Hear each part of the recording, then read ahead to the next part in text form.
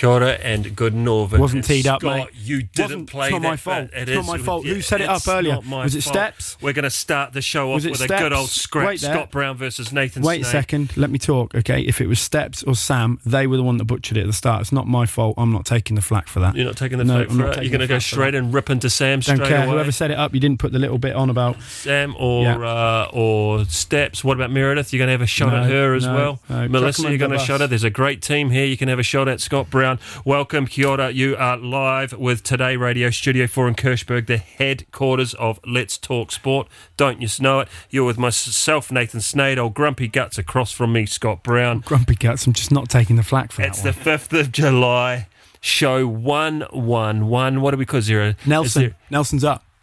It's one in cricket, isn't it? When they get to 111 in cricket. It's called Nelson's up, is it? Nelson. Well, tonight is a Nelson's up. The weather, it's a bit of a cool dipperoo, really, isn't it? What does dipperoo mean? It's a cool dipperoo, like a dip your toes in the water. It's cold. It's not. Well, I believe the weather's getting warmer for the. It was fresh enough this morning, mate. Fresh enough this morning. As always, it's Wednesday. It's our domestic show. You can get involved. 621-525-5000. We would love you to chuck your 50 cents in. I have got 3 pairs of tickets for the polo this weekend. What's Hugo Battani saying? Oh, the swimmers, he's giving you a shout out already. We've got 3 sets of tickets for the polo. We were at it last year. Cracking event, plenty of booze, plenty of cremant, everyone getting all dolled up. Nathan, we were a little bit ginger when we were up there from last year, weren't we? But it was a cracking event, and they've gone bigger and better. That's the 10th anniversary they're having on up there. Yep. So good luck to them.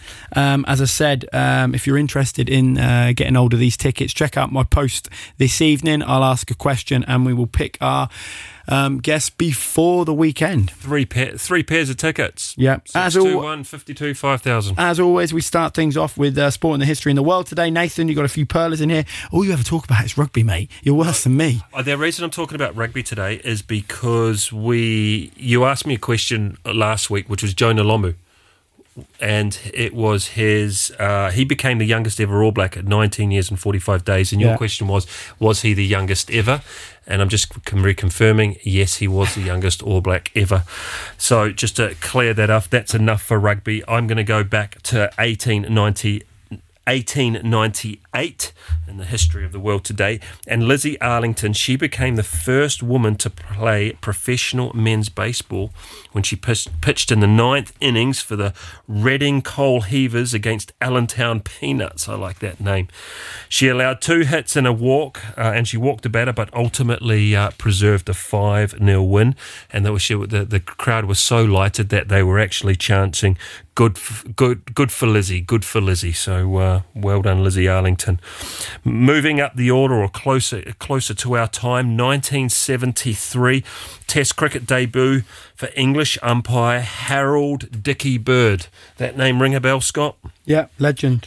Yep, he used to wear the flat cap, didn't he, when he was umpiring? That's exactly right. It was versus New Zealand at Leeds. He went on to do 66 tests and 69 one-day international. Like, you talk about cricket being tough to watch. Imagine having to umpire it for 5 days and times 66. Yeah. Plus all the rain delays.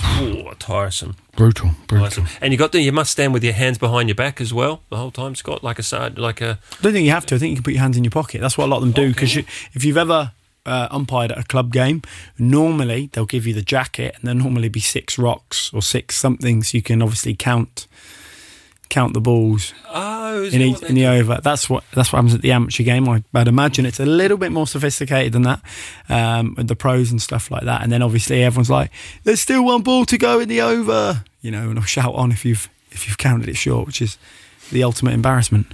1980. Wimbledon men's tennis, and it's an appropriate time because Wimbledon is on at the moment, but Bjorn Borg beat John McEnroe for his 5th straight Wimbledon crown with a famous 22-minute 34.4 set tiebreak. He went on to win in 5. 1990. Who was it? Was it Bjorn Borg? There was one. I was watching one about the tennis the other day, and I can't remember if it was McEnroe, and he was saying when he played against somebody, it might have been Boris Becker, and he talked about basically his serve was that good, but apparently he had this like tick that before he would serve, and he would actually point where he was going to serve with his tongue. That was a trait of Yeah. Becker's. So when he used to serve, he'd go like this. And if it was like that, it was obviously if you're on the left-hand side, it was going close to the line, or it was going wide and stuff like that. And one of the guys cottoned onto it, and he's like, but he didn't tell him until years after they finished playing. Are you a tongue sticker outer on kicking a rugby ball? No. You might. I think I've seen your tongue out on a few when you're concentrating on a few matters. Probably if I've got an outstanding moustache and I'm like... You're trying to touch it. Touch it, yeah. Okay, moving up the order again, 1992. I'm going to stick with Wimbledon's men's tennis, but it was American Andre Agassi who won his first of 8 Grand Slam singles titles, beating Goran Ivanisevic of Croatia 3-2. Now, we see Goran in the stands these days quite a bit, doesn't he? Because he is coaching your friend Jocko. My friend? Yeah. Novak's. Yes. Novak Djokovic. That's the one. That's the one, yeah. Now, my very last one for the sport and the history in the world today is in 2017, Arsenal broke their club transfer record, paying $53 million for Leon striker Lacazette. And I remember that very well because I remember my football team wanted Lacazette in the time, but we went without it. We stuck with our midfielder, Declan Rice. And then you won the third tier of European football, you know. And not only that, we've just sold him to Arsenal for $105 million. Well, that's a good investment, that one. I think we did very well in that investment. We've got 3 happy birthdays today. 1954, John Wright was born. He was a New Zealand cricketer. 1966, the famous Gianfranco Zola, who was an Italian footballer and also coached for Chelsea. He also coached West Ham there for a period. And 1979, Amélie Mauresmo, French tennis player who played the Fed Cup in 2003, Tour Finals 2005, and she also won the Grand Slam of Australia and Wimbledon in 2006. Look at you with all the stats, mate. Big international stories around the world just before we get into it, Remi. Carlo Ancelotti's off to Brazil. Steven Gerrard is off to Saudi Premier League, isn't he? Yep. On the old Benjamins out there. Yep. Just Stop Oil has interrupted Wimbledon a couple of times, and I'm sure it will be a couple times more. F1 is going back to China. Cricket, Remi, into your cricket? No. You've got to be after this show, Remi. Have you seen? I don't know if you've seen what's been going on. The big incident happened at the end of the Ashes Test or something. I'll just get your opinion on it, Nathan. What do you make of it? What do I make of the incident of, is it Bairstow, the incident? Okay, so we have to, for our listeners that don't know. So let's set this up, okay? So obviously you have a bowler and a batsman. I'm the batsman, okay? My job is to defend the stumps, okay? Mm-hmm. If it hits the stumps, I'm out. But sometimes, a lot of the time what you're trying to do is hit the ball. Obviously, the further you hit it, the more runs you get. The goal is to get the most runs. Sometimes you can get the ball to move about and you might edge it and you could end up catching it. I would be out. It's no different to hitting it up in the air and catching it. But what will happen is each time the batsmen change over and cross, they get one run. Now, there's a line which what's the word? Well, I guess it's called a crease. Yeah, it's called a mark. It's called a crease. Yeah, but that's not what I'm saying. Okay, but there's a line which you don't have to stand within it, but if you stand outside of it, you're fair game, I guess would be the fair way to say it. It'd be almost like if you're a goalkeeper, you wouldn't stand behind the goal line in a penalty, would you? Because you'd be at a disadvantage. But some people like to obviously advance down the crease or whatever it might be. But if I'm stood outside the crease of that line there, you can try and run me out. So if you threw the ball and hit your stumps and I was short, then I would be out. Now, what's happened is sometimes you can't get a batsman out. It's just impossible. And they'll try anything. And sometimes the guy behind the wicketkeeper might whip the ball over, throw it in, and you get back quickly. But what's happened is they've faced the last ball of the over. He's tapped his bat down and then gone to walk to talk to his colleague. And at the same time that this all happened, the wicketkeeper has thrown the ball, run him out, and I would say arguably probably won the game, off that incident. Well, it was a big moment in play. Many things happen, or many things swing in games, don't they? But he didn't throw the ball really intentionally to get him out, but it was more of a natural reaction. However, the roll out of his glove was a good one, and he's out. Yeah, it's fair game. Black and white for me. I think the English press have made out this whole cricket's a gentleman's sport, and it's within the etiquette of the game, and you have seen it. There's a brilliant video of a guy called MS Dhoni who used to play for India, where Ian Bell was given out. They went to tea, and then upon reviewing the decision, he basically walked into the umpires and said, yeah, that's not out, and he came back out to bat again. So you do get instances like that happening, but I think it also depends on who you're playing against, whether that comes into it, because you'll talk about instances where if you're playing and as I said, you hit the ball, you might edge it, but nobody else might. It might be so faint, but as holding the bat, you know if you've hit it, and sometimes boys will edge it and not walk. But normally they say if you know you're out, you walk. So sometimes they'll edge it. An interesting matter is that every time a player is declared out, the opposing team still have to say the word how's that, so they have to make an appeal. So interesting one. This rules, it's an English sport. I'm not even going to talk about this thing anymore. There's nothing wrong with it, and I'm sick of the English press whining. It's out, crack on, move to the next series. You're 2-0 down, man up and get one against the Aussies. Bring yourself back into the series. I also think that the whole sportsmanship or gamesmanship, as you like to call it, I think that's a thing of the past. Ultimately these guys play at the top level, and it's about whatever it takes. Do whatever you can to win, and if you can get a cheap wicket like that, then fair play to them. I do too. Well, it's not a cheap wicket; it's a wicket. He was out of his crease, and he was but in terms of taking a stunning catch or a cracking delivery or something like that, an odd way to go. Yeah, an odd way to go. But a wicket nonetheless. The other thing I will mention quickly, as it is our domestic show, I think it's important we give a shout out to Patricia van der Vecken, who obviously was a previous guest of the show, and she has qualified for the Olympics in the 100 metres. She has been flying this year. Her times have been getting better and better and better. What's really interesting is I don't see that on a lot of the main pages today. It's not cycling or Tour de France or football, is it? Yeah. I'm really surprised. Congratulations, Patricia. We hope we can get you on before you go to the Olympics. When was the last time a Luxembourgish athlete qualified in athletics for the Olympics? Charles Griffin in Tokyo. Yeah. And then before that, final as well. Yeah, huge. In terms of the women's, that I don't know. It's interesting. There you go. Remi, thank you very much for joining us. As always, a lot of these conversations start off with a bit of an interaction on Instagram. It's like cold calling. It just bypasses. It's not a cold call because you can go and have a creep on their profile, have a look, see what's going on here.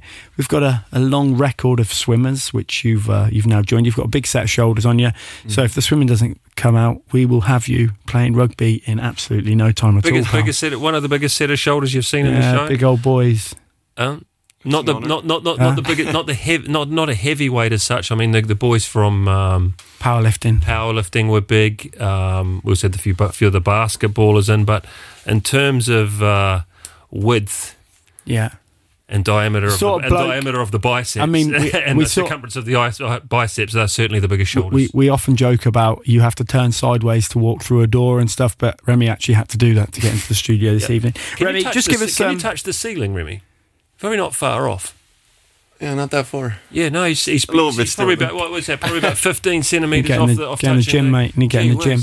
Whiz. Remi, let's cut to the chase here. 30 seconds about yourself. Who the hell are you, and what are you doing in our studio? Go. Well, I'm Remi Fabiani. I'm a swimmer. I was born in Luxembourg. I live in Sandweiler. Yeah, Sandweiler boy. There we go. The universe pod. After Stade de Luxembourg. Squash capital of Luxembourg, apparently. But I'm a swimmer, and I study in America, in Los Angeles. Ooh, LA. Oh, huh? What's the name of the university you're at? It's called CBU, California Baptist University. It's a smaller school, but with COVID and everything, no one really had any times to reference to the coaches, so it was difficult to find a university. But I'm really happy there. So yeah. Oh, happy days. And you've just finished your second year, is that right? Exactly. Yeah. Happy days. Back in Luxembourg, getting the sun. Mm-hmm. What competitions have you got coming up next? Right now, I mean, this weekend we got the national championships. I mean, whatever you call it. And then World Championships. That's at the Cock, is it? That's at the Cock. Yeah. And how does that? Is that just Luxembourgish swimmers, or is that open to people from outside Luxembourg as well? If I remember correctly, it's open to everyone who wants to join. There's just some rules about how you swim your finals. There always needs to be a certain amount of Luxembourgish swimmers, a certain amount of. I think it's only 2 people from outside the country that can swim in finals. Really? Scott's got himself a decent set of rubber ducky, budgie smugglers. You reckon he could just rock up there and try and qualify if he put his name down last week? You could probably try. I mean, there's. Give me a WhatsApp. I'll get him on with someone. Give me a telephone number. I'll put him in. I think the time to sign up for the meet was Monday. That was the deadline, though. Mate, it's who you know. We're going to keep in contact. We're going to keep in contact in 12 months' time. Here's a completely irrelevant question that's just popped into my head. Now, don't get me wrong. You boys are obviously, you're practicing and stuff. And I know there's 2 pools at the Cock, and you do the majority of your training down in the dungeon. Is that right? The dungeon, yeah. Yeah, and then every now and again you get into the big boys pool. Mm-hmm. Do you ever get bored at the end of training and go, Mom, we'll go and mess around on the diving boards here and stuff? I've done it, but they renovated the place a few years back. But before that, you were able to just go from the pool at the bottom all the way up to the one where you could just jump from the top one. That's high up, mate. Yeah, but they renovated the whole place downstairs, and now you can only get through. Certain way to have a card and stuff. Let's stay on this. At what height off the water would you start? Would you then say, no, I'm not going head first. I'm going. If you're jumping off a diving board, yeah. I mean, I don't feel too comfortable diving, I would say, but I've done a backflip from the 10 meter and everything. Oh, mate. I'm out. Not happening. I'm out. Backflip off the 10 meter. Mm-hmm, yeah. Prove I'll it. probably have a video Put your money where your mouth is, mate. I'm coming down to see this. Yeah. I have a video right now if you want. 621 52 5000. 621 52 52 5000. And whilst send me, I'm going to plaster the number in. Plaster it. I'll do it at the end of the show, but I'll plaster it all over social media. Get the followers up, you know. The madman. Dive off the 10 meter. Full-time swimmer, part-time diver. Cut straight to it. In budgies or in boardies? Yeah, what would you wear? Were you doing the 10 meter in your budgie smugglers? Budgies, yeah. Nice. What a good man. Good man. Well, it was after practice. I'm not changing. It was in Turkey, actually, the 10 meters. That was before the training camp before going to European Championships last year. So what was it, like a dare or just as a bit of a laugh, you know? It was actually as a joke. There was some guys that have been standing there on the 10 meter for about 20 minutes. And my coach just said, just go do a backflip. And usually he's not the type to say, oh, you should go jump from the platform. Mate, he usually doesn't like it. I remember back in the day, we went on a school trip, and it must have been year 9. It was a year 9 German trip. And they basically fill up a bus with a load of English kids, and they take you out. You speak a bit of German, but you go and do all the sightseeing, see all the castles and stuff. And one of the afternoons, they took us to this water park. Great crack. And we were there for 2 hours. Okay, and you could dive off the diving boards, you go on the slides, swim in the pool, go for your ice creams, whatever you wanted to do. We obviously got there, and the first thing you do is like, right, well, we're all going off that. So everyone piles up to it. I promise you, there was a lad up there for an hour and 57 minutes.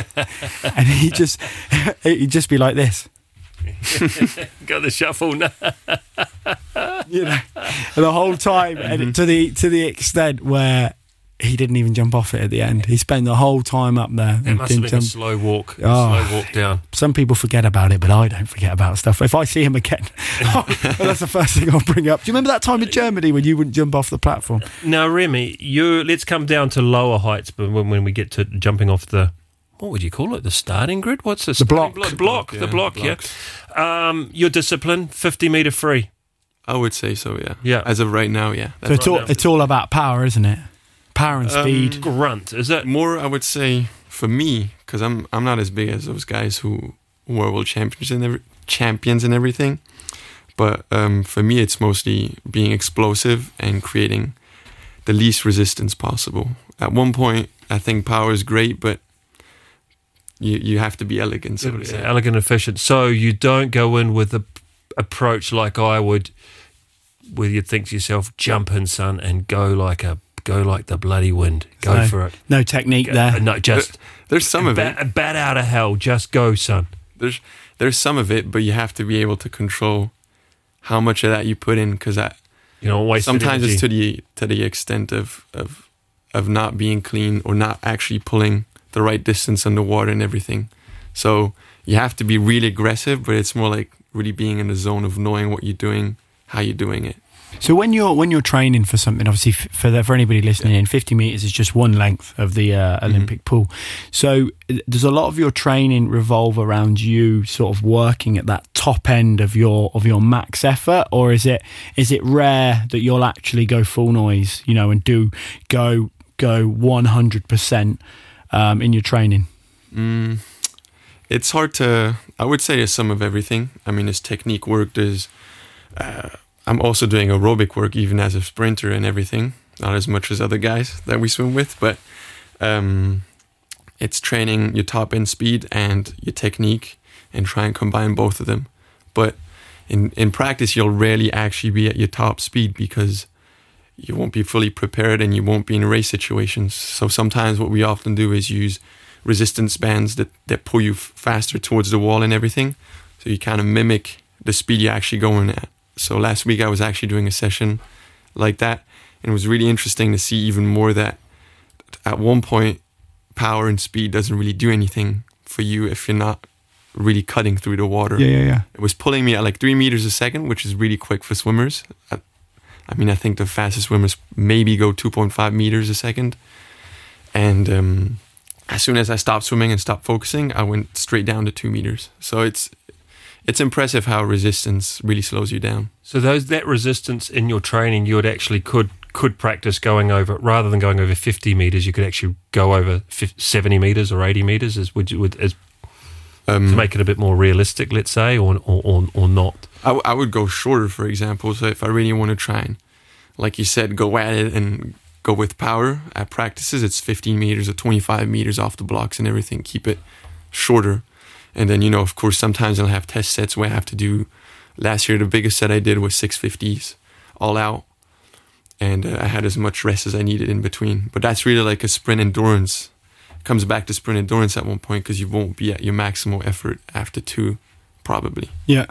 So, yeah. It's very, very interesting. Obviously, Nathan and I love hearing about the technical and also some of the science behind the different types of training, because obviously, you talk about getting an edge, and anything that ultimately you feel that is working you harder, then it's sort of almost like that, irrespective of whether it is, it's almost like that placebo effect where if you feel faster, you're going to think you can go faster, and that's going to make you go faster. When you're when you're in a 50-meter race, obviously, if you're against the field, it's not like someone's a week and a half behind you when they finish. Everyone sort of finishes at the same sort of time, and then obviously as the field gets narrowed down as you progress in the competition, that sort of gets smaller and smaller, doesn't it? Are you when you're going, do you know you're going quick, and can you feel if you've got Uncle Pete here, who's face, a rig for radio, we'll say. Because obviously the last thing you do is look over, because obviously that messes you with your alignment and stuff like that. But do you know, just like with your peripherals, if you're ahead or how does that work? I would say the 2 guys next to you know where they are pretty well, and usually in longer races you can base where you're at in the race compared to other people. Sometimes that can be surprising too sometimes, but in a 50, I would say I can usually tell within the first 10 meters if it's going to be good or not. Yeah, you just kind of feel that you're explosive. It's hard to explain. It's like the zone a little bit. But it's also because you're very much, whilst in swimming you're competing against everyone else, but you are also competing against yourself, aren't you? And it's just sort of, you're just there and you're waiting for what do you call it? The beep, the gong? It's not a gong, but do you know what I mean? Well, it's not a gun, is it? But it's like the starting noise, isn't it? It's class. I used to think back to I've done the odd swimming gala, a fairly horrendous experience, to be brutally honest, because you always, it's the nature of the beast. You go out too hard and absolutely goose yourself. And to be honest, trying to do two lengths of the pool's fairly challenging, mate, to be honest, even when you do false start. But Nathan, you got any experiences of swimming races, swimming galas back in the day? Why is it called a gala? Where does that word come from? A gala? Yeah, they call it in the English speaking world. They would say a swimming gala. Swimming gala. If you're listening in, tell me why it's called a swimming gala. If you're English, swimming meet. Yeah, meat. Well, in New Zealand we had meets, and I was. The only sort of meat that I'd really go to would be stuck into a pie, to be honest with you. But no, it was in my day I could represented my school on numerous occasions. Wairarapa College, Y meaning water actually. Wairarapa bush, in Māori, Y means water. Scott Brown, but had a couple of meets. Probably I think it was the 25. I think it's at maybe the 25 metre dash, just one length of the Masterton pool. Yeah, If it was 25 metres. Day, beautiful set of black smoke. How did you end up getting into swimming in the first place? Did you play any other sports when you were growing up? I started with basketball when I was really young, though. I mean, really young. I was probably 6 to 7. It doesn't surprise us. I mean, look at the size of him. I was really small, though. I mean, really small. I was very small, and I mean, I still am skinny, but I was skinnier when I was young. So I didn't really get the ball as much, and I was really competitive when I was young. And so first time we went, I used to take lessons with my grandma in the north of France, where she would just hire someone to give me lessons to learn how to swim. And I was usually pretty good. And then one day on our first swim lesson, so to say, with the school, middle school or primary school, I don't know. Yeah, well, middle school's like, it's up to 16, isn't it? It's like the tail end of primary school and up to 16. I think it's 9 to 16 it might be. But yeah, go on, sorry. And I was the first one to touch the wall, so I decided right there that I wanted to swim because I like to. There's a good answer for you, Scott Brown, about why to do sport in schools. Champions. Don't set me off on it. Don't set me off on it. Here's another. I've got another good one for you. Now, obviously, I don't want to slag off the Yanks on here, but the Yanks love getting amped for stuff like this. Mm-hmm. We've all seen some of the videos going around of the college games and all that sort of stuff where the boys get absolutely bouncing and jumping around and smashing helmets for the NFL. Do you get any of that in swimming? Because obviously, let's say, for example, touch wood, you'll be at the Olympics next year and the pool's all set, the crowds, it's just a conveyor belt of events when it's the swimming, every couple of minutes there's an event coming out and they're all out the back in the changing room. What's that like? Do you get an individual cubicle? Are you in a changing room with all the guys or girls or whatever you're going to be competing with? It's very different than what you would imagine, I would say. You don't really go to locker rooms. Everyone, I mean, big federations have their sort of tents, kind of. Yeah. Like little tents where just one person tents where you can change in there. And every country has their assigned spots with like duct tape, kind of. And everyone just stays there most of the time. The bathroom's always packed. But usually people just change on the deck like that. And there's not really any locker rooms. In America, it's different, but on international races, everyone just changes on the deck with the towel. Yeah, and on you go. And go on, sorry. But then sometimes you put a robe on to keep you a little warm. I just get dressed. I mean, we get the gear, sweaters and everything, pants, shoes. But that's how I stay warm. Yeah. So you'd go with a full track versus a robe with the hood on. I'm thinking headphones on, like Balboa, like a boxer. You don't really have like a whole parka. Some people go with like a full-on parka that goes all the way down to the feet. But other people just go with a t-shirt, and it's just everyone's preferences. Yeah, each their own and stuff. Headphones on or no headphones? I used to have headphones on until the last second of the start. Really, just keep myself in the zone as much as I could. But I've started to take them out a little bit earlier, just because I feel like focusing a little bit more and visualizing more my 50 has helped me in the past. The lad's maturing. We'll see when we go on the diving board with him. Is there any superstitions that you have? Because actually, this this journey of us getting swimmers onto the show started off when I was on Instagram and I had a look, and Julian Hanks had this cracking photo of him where he does like the whale impression. I mean, I've seen a guy do it on a night out, and I'll let you imagine how that ended up after doing something like that. who like sprays it out to the side. Do you have anything that you do? I don't really have anything in specific. For me, the biggest superstition, so to say, I would say, is the preparation leading up to it. And it starts, sometimes it's a good thing, sometimes a bad thing, but if you know you've had a good week of training, then you're in a and good then place. Also how I slept that night, how I wake up, and then usually I have the same warm-up routine every time. And I've done so many by now that I know if it's a good warm-up routine or not, if I feel good that day or not. Do you have there's so many questions I want to throw at you. The first one is bouncing back to the locker room. So when you're when obviously you're out in the States and stuff, do you have a couple of the Yanks who are like, whoa, whoa, yeah, USA, all that sort of stuff? Do you get any of that? You can be more, honest. yeah. You get. I mean, I thought I was about to say let's just go, ignore baby. him. Let's go. I mean, yeah.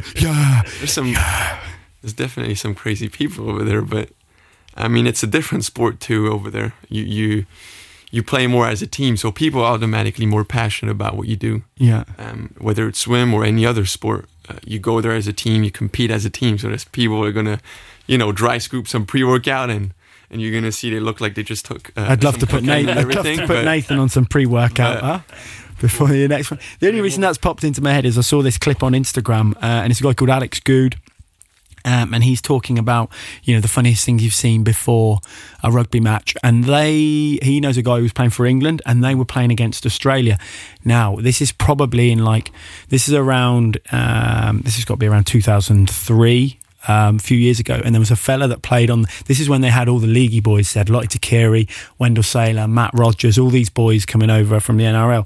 And Wendell Saylor, and they were playing, I'm not sure if it was the Olympic qualifiers or they're playing sevens.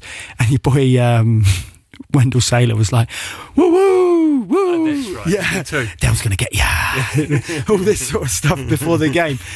Just interesting if you do get a lot of that, because there is a lot of the. I've been down watching RCL, and they get a little bit. They jump around, they get all a bit hyped. Someone makes a good tackle, or they do a turnover, and it's not really they don't really do that deep sounding woohoo. It's more very high. High pitch. All the Kiwis and these guys are rugby. And the Samoans and stuff love a bump. If you get bumped, you hear about it. But when you see, something like that, the reason I wouldn't do that in the game, the woo, because it's got to come back mate, karma swings its head, no problem at all, Can I come back to when we're talking about this little pre-race routine? Mm-hmm. So, and you talk about how you want to sleep, make sure you sleep well the night before, everything's going, and make sure you obviously eat well. It's all part of that process. So you wear your flip-flops or your jandals before you go into the before you get into the pool. My shoes. Shoes. Oh, actually shoes. Yeah. So if you take those shoes off, would you be happy if the left was on the right side or the right was on the left, or you'd be okay? It would be straight up and down. I don't really care. You don't care. No. You would just kick them off and meet your. So you have a box to put stuff in. Depending on the meet, yeah. Yeah, but what happens if you get changed and then you put your slider into the box and somehow it slips off and falls into the pool? How do you react to something like that? Is that a good thing or a bad thing? Because that doesn't normally happen, does it? Would you be like, oh God, what's going on now? I'm usually not too stressed about. I mean, it depends. Sometimes my jacket's not fully in the box, so I kind of just put it back in and everything. But for me, it's more just staying calm and the lead up to everything. And if I know I can swim well, I'm going to swim well. I think in summary, by the time he leaves the studio here at Let's Talk Sport, he won't want to come back because we keep asking him annoying questions. He's prepared for the unpredictable. I mean, he knows how he's going to handle. We're throwing some random questions. So coming back to the racing, you've got your speedos, or have you got the tight longer ones down to your knee? Not quite your knee. I don't think it's that. The tight longer ones. Tight longer ones, like the jammers or whatever. Yeah. And you find they give you, will they go faster than the speedos? Yeah, nothing goes faster than the budgies, brother. Pal, that all depends on the bush. You know what I mean? That's another thing too. But because you're not allowed to wear full body now, are you? Yeah, no, it's not allowed anymore. But the full body suits were a little bit too crazy with the performance. People, I used to swim best times with those suits at practice. and we did. Usually there was a tradition where the older swimmers would bring all the suits they used to use at races, and everyone would just wear them on the 31st of December, so for New Year's Eve, and would just, do some 50s, do some 100s, and everyone would just swim best times. Really? And they are that much faster. There's some. I mean, there's even some proof of people who were really quick beforehand and never showed back up after because their body allowed them to swim a very specific way with those suits and not the same after that, because how you flow is very different. Do you still have a suit? I never owned one. I have the jammers that go on until the knee, but never a full body suit. If we had a race, do you think it would make much of a difference to us? For you? Yeah. No. I'm actually told that my swimming style is very suited to triathlons. Actually, I've been told. You're swimming? Yeah, because I'm all upper body and I basically don't kick my legs, so they like drag like this, which apparently is a good thing because then you save your legs for the marathon and then the 112k on the bike afterwards. So. So this weekend you've got the national championships. I'll cut straight to the chase. Ask the big one. Where is swimming in Luxembourg? Is it in a good place? Is it on the way up? Have we got some youngsters coming through? The sport is there? We're talking to one of them. Is there many at Sport Lycée, for example? Or will you find out in the pool on? On Saturday. There's obviously a hole in general with COVID and everything. A lot of people stopped. Most of my friends stopped, actually, right after COVID, when everyone started going back to school in end of 2020 or 21. I don't really remember that much. But I think there's a hole in general, and most of the young guys start to leave the country in general to go to America for NCAAs. It's a pretty interesting project. Plus, interesting project must be the coolest project. It's pretty nice. It's pretty. Very nice. I don't. There's the biggest. The NCAA obviously do get a bit of bad press about some things and stuff, but in terms of the conveyor belt, the factory, the athlete factory that is over there in the States, if you can go over there and mix it with the best, it's only going to put you in a good place. I mean, to change the event a little bit, but when you look at they always come out with who's running the fastest times in something like the 100 meters and stuff like this. Most of these guys are in college, they're not even on the Olympic team or anything like that. So very, very, very interesting to relate to that obviously American experience. Yeah, it's really nice. I'm very happy I took that decision, and plus it allows me to basically study and swim for free. And get, the old life experience as well. Don't forget about that. But homesick? Yes and no. I would say no most of the time. Sometimes, of course, there's things you miss. But what are the things you miss? Family in general, friends, but maybe just how calm it is over here. Sometimes I live, there's 13 million people over there, so it's never really quiet. The first time I came back, that was really a shock to me when you go to a concert and your ears start buzzing.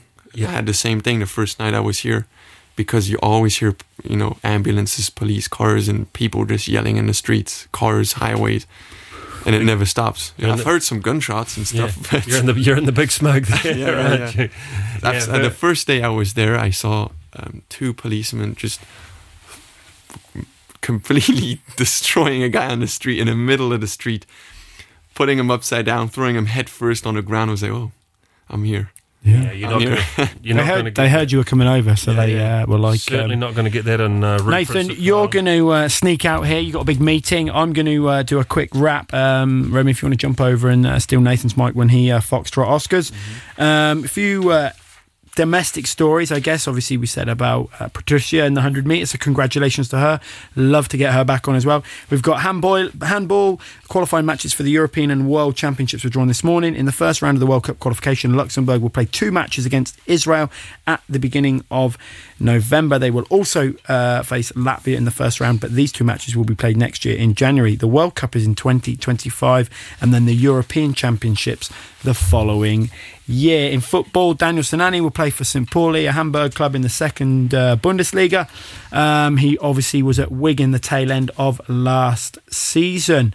I guess, Remi, we'll just carry on with this. Obviously, one last one is commiserations to RCL, who unfortunately narrowly lost out to Hausenstamm at the weekend, 15-0. Hopefully the boys can regroup over the summer and have another crack at it next season. So you said you played a bit of basketball growing up. What did you play anything else or anything? No, I mean, I used to play on the playgrounds and everything, but I mean, I only played basketball for a year and a half. So yeah. But at what age did did it was swimming and that was it, and you're swimming every day? At what age did that come about? Pretty early. I mean, when I was 11, 12, I knew that's kind of what my daily life was like anyways. You don't really have any other... So where is your local pool? Is it up at the Cock, is it? That's where I used to swim the most, yeah. It's Cock, and then there's all these small school pools, so to say. Yeah. But that's the only... Am I right in thinking, is there that the only... Well, there's the 2 Olympic-sized ones. Is that it? Or is there another one in... There's a 50-meter pool at the campus where the Athénée is. Yes. I don't know if it's like officially Olympic. I don't know how they quantify that. Yeah. I mean, there's a funny story about when the Cock was first built, they dug the pool and it was actually too short. Yeah? Yeah, because apparently someone messed up the measurements, so by the time they put all the plates and the tiles around it, it was short. Yeah, that's true story. Yeah. So there you go. So what did they do? Well, obviously they repaired it. Money wasn't an issue, was it? So they drained it and made it a little bit bigger. In terms of, you've obviously got these events coming up, but it sounds like it's pretty full on. And then get to mid-August, and then it's back out to the States. Exactly, yeah. And then when does the swimming season really kick off in the US then again? Because presumably you'll have quite a heavy training load before you go back to studying and competing. I would say that the swimming season in general in America is pretty packed. There's races especially in January. I mean, there's those 4 month, 3-month block where there's a lot of practice, but there's a lot more racing going on than usually in Europe. And then in January there's races every weekend, and you go to these different places, a lot of traveling. And the peak of the season is end of February for usually conference meets, and then for the national championship meet, it's end of March, so a month later. Yeah. So that's usually pretty tough, having those 2 big races one after another, and usually plus America's a lot bigger, so you usually are traveling a lot too by plane, and it's not that easy. Yeah, I bet. I mean, is it just a case of they take care of everything, so you just get told we're traveling at this time, you need to be outside at this time, and yeah. Do they bring all your equipment with you, or do you have to bring? Well, obviously, there's not as much equipment with something like swimming, is it? But do they? It's just bring your bag and off you go, sort of thing. I mean, you get your equipment at the beginning of the year, like the team merch and everything, and then you decide what you need for warm-ups. I mean, swimmers had different preferences and what they like to use. If it's fins, a kickboard, or paddles. Some people bring nothing. It just depends on the swimmer, but everything is pretty well organized. And you just take your stuff and you go out and perform. I mean, it's one of those sports where what people see on the TV, the big events, there's so much more to it than just turning up and competing. I'd imagine you have, a lot of dark days where you're training or walking to the gym and it's cold and it's snowing and there's a lot of reflection going on there. How do you stay motivated for stuff like that? It's a good question. I mean, for me, I nearly stopped swimming not that long ago. So it was more, I usually used to be very focused on purely performance, swimming well. And obviously at one point when you get older, that doesn't always work the same. So for me, it was, I just kind of get a understanding of who I am a lot in difficult situations. And I just like, swimming is hard. Sometimes at 5 a.m. in the morning, you don't want to wake up, especially our pool is outdoors all year. So when you hear it raining at 4:30 in the morning, you don't really want to get up. But, you learn something about yourself every time you go out there. And that's something I've learned to enjoy more and more the older I get, because it detaches a little bit from purely the performance aspect. Yeah. And it gives me just a discipline in general, a daily discipline that I've noticed more and more in general. Even here at home, when I don't have practice in the morning, I just feel like I'm not really being productive. Yeah. And everything just flows into the rest of the day. It's funny that I would say that doesn't just relate to swimming. I'd say anybody who's been lucky enough to play a decent level of sport, because look, anybody, and this is no disrespect, anybody can rock up and train for a football club a couple of nights a week, and then play at the weekend or something. But if you're really that serious, there's so much more to it than just, whether it's gym or conditioning work or technical work, whatever it is.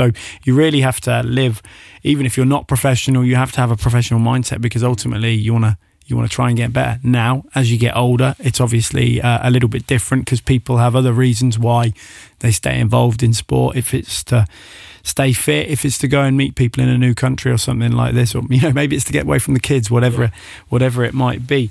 But when you arrive, you say your pool's outdoor. Yeah. So does it ever get cold in LA? No.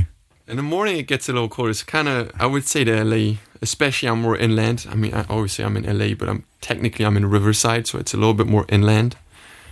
It's a little bit like a desert climate, so it's really hot in the day, and then cold at night. Sometimes it can get pretty cold. I mean, not cold to Luxembourg standards, but still 5 degrees in the morning.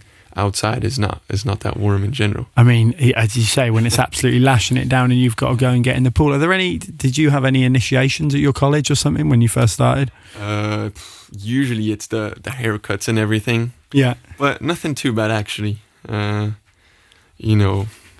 lot of things is more in between. With a few friends, they take you to a party to UCLA and everything. No one's really supposed to know that, but, It's all right, we won't share on that.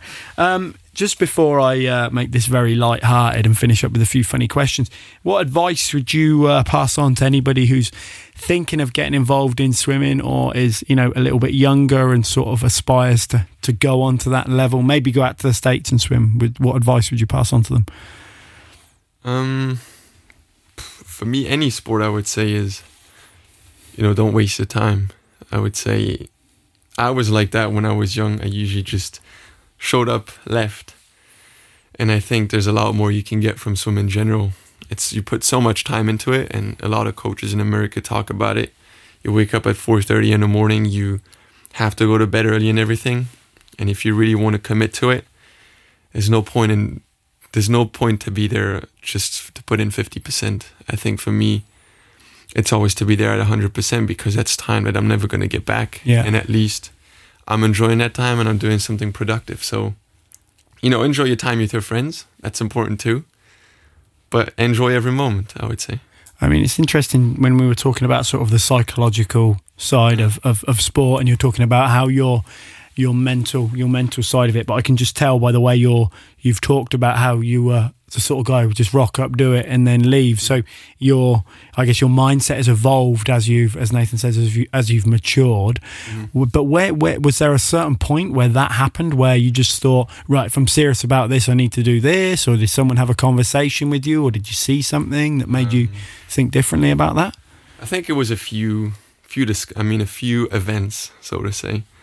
I had a pretty serious accident on my teeth where, I'm still dealing with it today, and it happened 2016. I had surgery this morning. Yeah. So, and then a conversation. It's actually with, I swam with Pitt Bronnenburg. Yes. And back in the day, I was in a second group of the Swimming Luxembourg. And him and his team came to swim a practice with us that day, because I think the pool was closed or something. So they came to the pool we used to train at on Saturdays. And back then I was a little bit, people that know me know I was a problem usually, but I was very talented. And I did this session with Julien. And to this day, I don't know if he was allowed or not. I don't know. But I swam next to him most of the set. Next to him. I was within his reach. And back then he was this guy who was swimming national records and everything. And after the session, my coaches took me out and see what you can do, but you're not training like you can do stuff like that, and you have to wake up. And with that, my accident on my teeth just made me notice that, like I just said too, that I need to enjoy every moment and not waste any time. I think it was a very slow progression to that, and then other components, but it's I don't think we have enough time for that anymore. That's the beauty of hours, not long enough, mate, is it? Obviously, I said I'd make it a bit more light-hearted. We spoke about the budgie smugglers and the boardies. You're a budgie smuggler, man. Yeah, for practice, yeah. Practice, yeah. And for races, I mean, I go surfing in LA, so I have my board shorts too.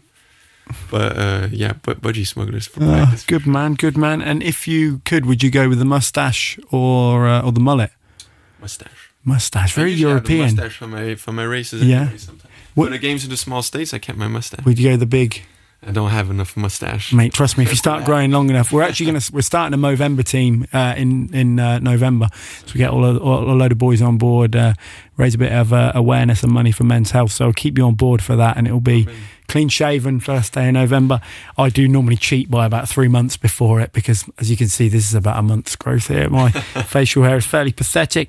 And then the next question, which doesn't really apply to you swimmers, but presumably you guys get in and you chucking some some weights around and stuff as part of your training as well, is it? Mm-hmm. Yeah, a lot. A lot of weight. Oh, all right, big man. I don't lift a lot, but it's a lot of my practice time. Would you, if you're wearing socks, would you wear them up or would you wear them down? I don't really have a preference too much. Usually I have short socks because that's what I usually wear. The ankle socks, like? Yeah, okay. But if I have long socks. In America I have more long socks, and then here I have the Yanks love the crew. They call them the crew socks, I'm a big fan. Hugo Battani, he's a big fan as well. He loves them as well. Probably copied it off me.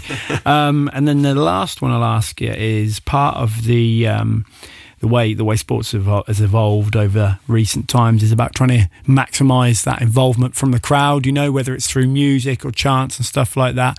Now, when you come out for your final, they'll just announce you and then that's it, and it's move on to the next person.